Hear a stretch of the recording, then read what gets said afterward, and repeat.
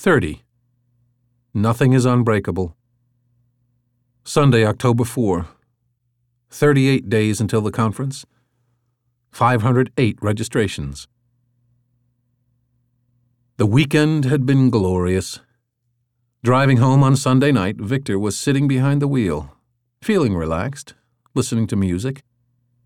He felt almost as happy as when he had just met Denise, and they would spend whole nights driving around the city in his first car, just because they could. Back then it was a grass-green Opel Manta, quite a contrast to the comfortable gray Volvo they were driving now. It was a clammy evening, so he had turned on the air conditioning. Up ahead he saw lightning flashes. Denise was dozing in the seat next to him, her head wobbling against the seatbelt. The light from the street lanterns was shining on her relaxed face. They ought to do this sort of thing more often, he thought. Yesterday evening he had turned off his laptop and phone and decided not to turn them back on before Monday morning. They finally had some time for each other again without all of those beeps and bleeps, which were so good at distracting them from what it was all about. Real contact. They had talked. They had laughed. They had the best ever. He smiled. His wife's phone rang and she was startled from her sleep. Drowsily, she looked at the screen and frowned, no idea. With her eye on Victor, she picked up. Denise Van Wheely? Oh, hello, Jacques. What a pleasure. Victor looked at her. Jacques was calling his wife? Yes, he's sitting next to me, but he's driving. Okay.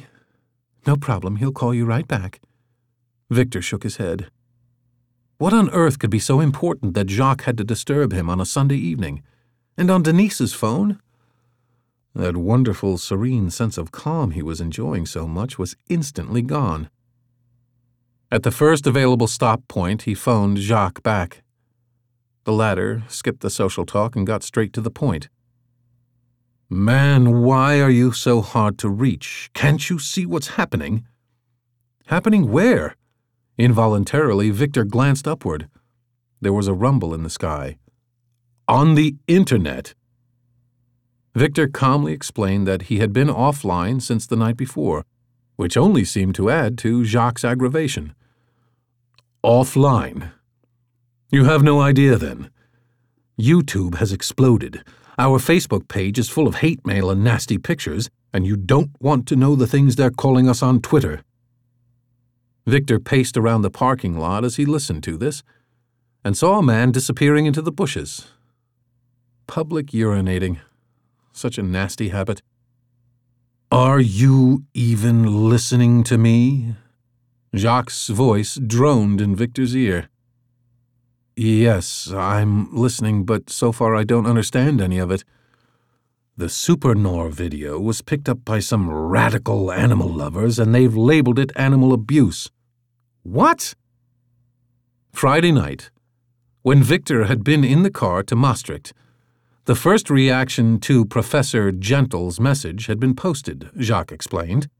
A discussion flared up, which turned grim when Violet Righteous from Animal Revolution joined in. According to her, this video represented something much bigger. It was a classic example of online exploitation of innocent animals. Also, the Instagram photo of Pookie dressed in doll's clothes was targeted. It was like an epidemic, she had written. All of those animals being forced into human situations. Was an animal no longer allowed to be an animal?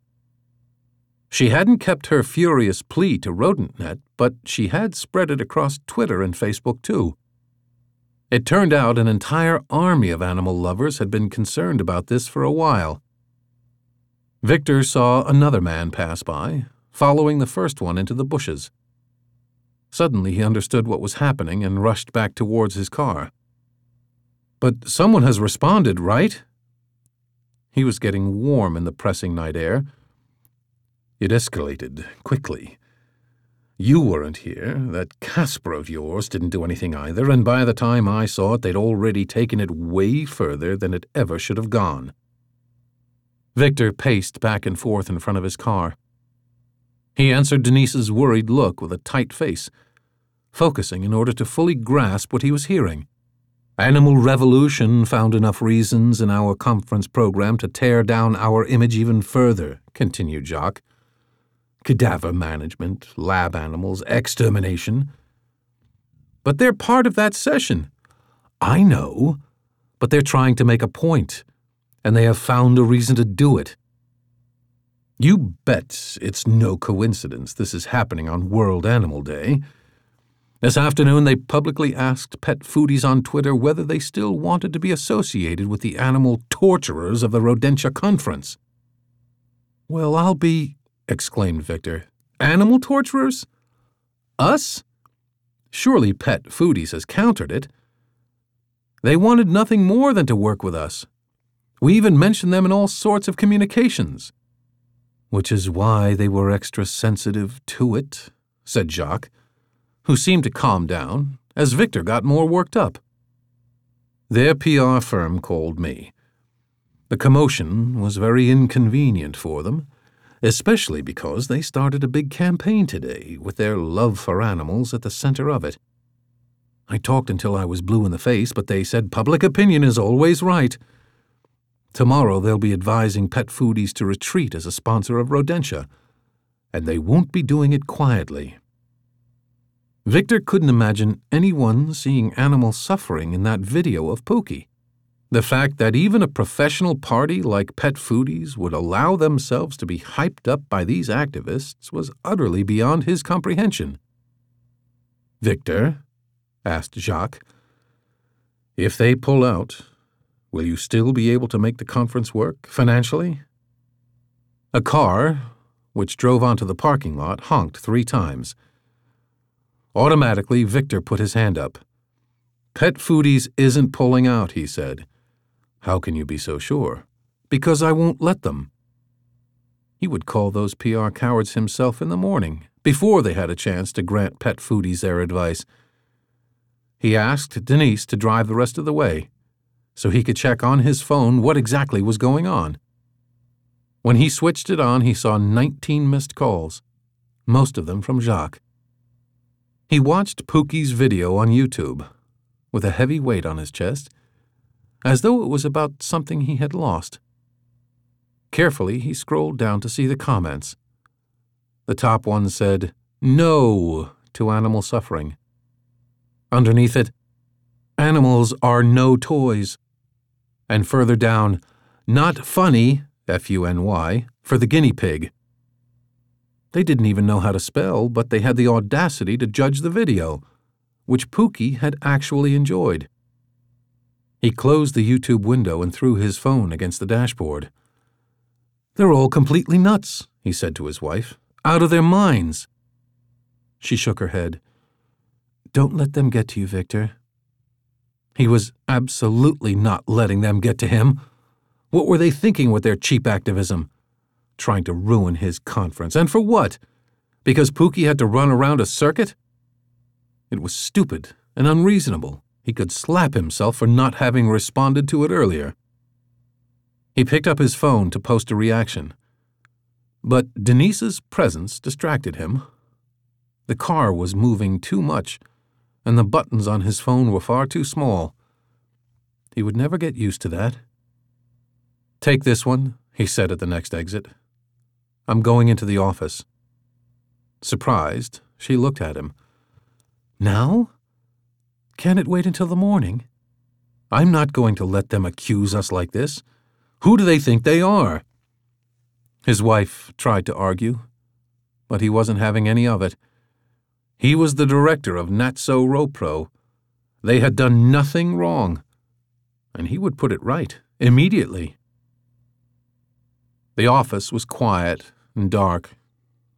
Once his computer was on, the first thing he opened was his email. It took a long time to load. There were hundreds of messages. Most of them came from complete strangers, activists, who held him personally responsible for all the animal suffering supposedly caused by funny pictures and videos of animals on the internet. Every email was signed with the same demand. "Stop, Supernor. Stop animal suffering. Stop Rodentia. He read 3 of the activists' messages, but became so angry he deleted the rest of them without reading. This took him an hour and gave him a slight sense of regained control. The remaining emails cost him more time, such as the message from the international chairman of the Rodent Network, demanding why he couldn't be reached and what he was going to do about all of this commotion. Victor composed a diplomatic email in which he assured the man that he was fully in control.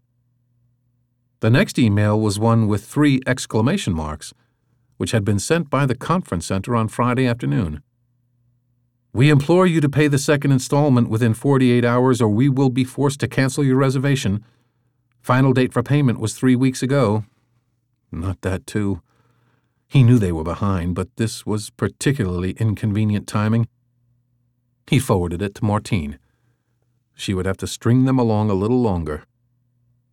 The PR firm for Pet Foodies wrote, "In relation to the recent doubts about your campaign's attitude towards animal welfare, we will advise our client—" He read what he already knew and closed the email.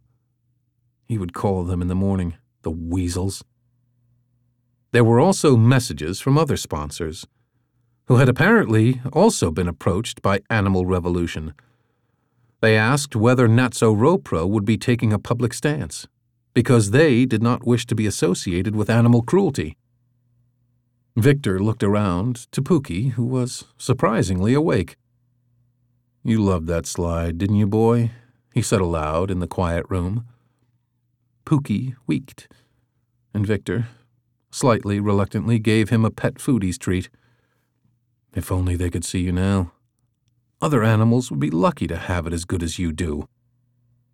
He entwined his fingers, stretched his hands out before him, and then opened Twitter, the perfect medium to reach as many people as possible in little time. When he searched #Rodentia15, he was prepared, and indeed full of activist slogans. Those narrow-minded troublemakers. He typed the first thing that came into his head. Natso-Ro-Pro is a serious organization with a high regard for animal welfare. We have never had the intention to cause any animal harm of any. At that point he reached 140 characters. Twitter. It had to be shorter. He started over. Super Nor's name is Pookie and he is perfectly happy. #Rodentia15. He looked at it once more.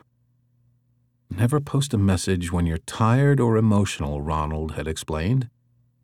But in this crisis, time was of the essence. And what he said was true. He clicked tweet. Satisfied, he leaned back until the first beeps sounded. The replies came in from all over the world. How their video said otherwise. How guinea pigs in dolls' clothes was animal cruelty regardless, and that Super Nor came across as anything but super. Frowning, he looked at the screen, on which tweets were appearing in rapid succession. He would show them. He took a picture of Pookie, who willingly faced the camera. It took some effort to get it onto Twitter. Usually Katja helped him with this, but it worked. New replies followed, from people who thought this proved the animal was in bad shape. Admittedly, the flash on his phone didn't offer the most flattering light, but you couldn't say Pookie looked unhealthy or stressed, right? Others wondered whether he was aware of guinea pigs being very sociable animals. Why, then, was this one all alone in a cage? He was grateful when he spotted a familiar face among the replies.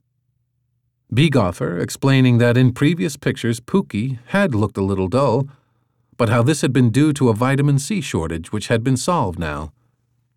That too got furious reactions. What was he thinking, going as far as to allow a sick guinea pig to star in such a video? He countered each objection and answered every question, but the objections kept coming. It was as if his arguments only fueled the opposing party. He typed faster and faster. His answers became shorter and shorter. And when his wife called, he ignored her call and turned the sound off. He had to keep going. The bright light from the computer screen made his eyes sting. His back ached from involuntarily moving to the edge of his seat. For one moment, he stood up to stretch and shake out his hands. From that position, he looked at the screen, where the tweets kept rolling in. He tried to ease his own mind. They were only words, and there was an answer to everything. They had gotten so far already. He jumped up when thunder struck nearby, followed by the tapping of raindrops against the window panes, which got heavier by the second. An enormous downpour followed. He opened the window, the rain getting blown in his face. Dripping wet, he sat back down. The first tweet he saw was, "Is it still on?" #Rodentia15. A shiver ran down his spine, and he looked out the window. Through the curtain of rain, he saw the lights of the conference center in the distance. He placed his fingers on the keyboard and typed, "Without a doubt."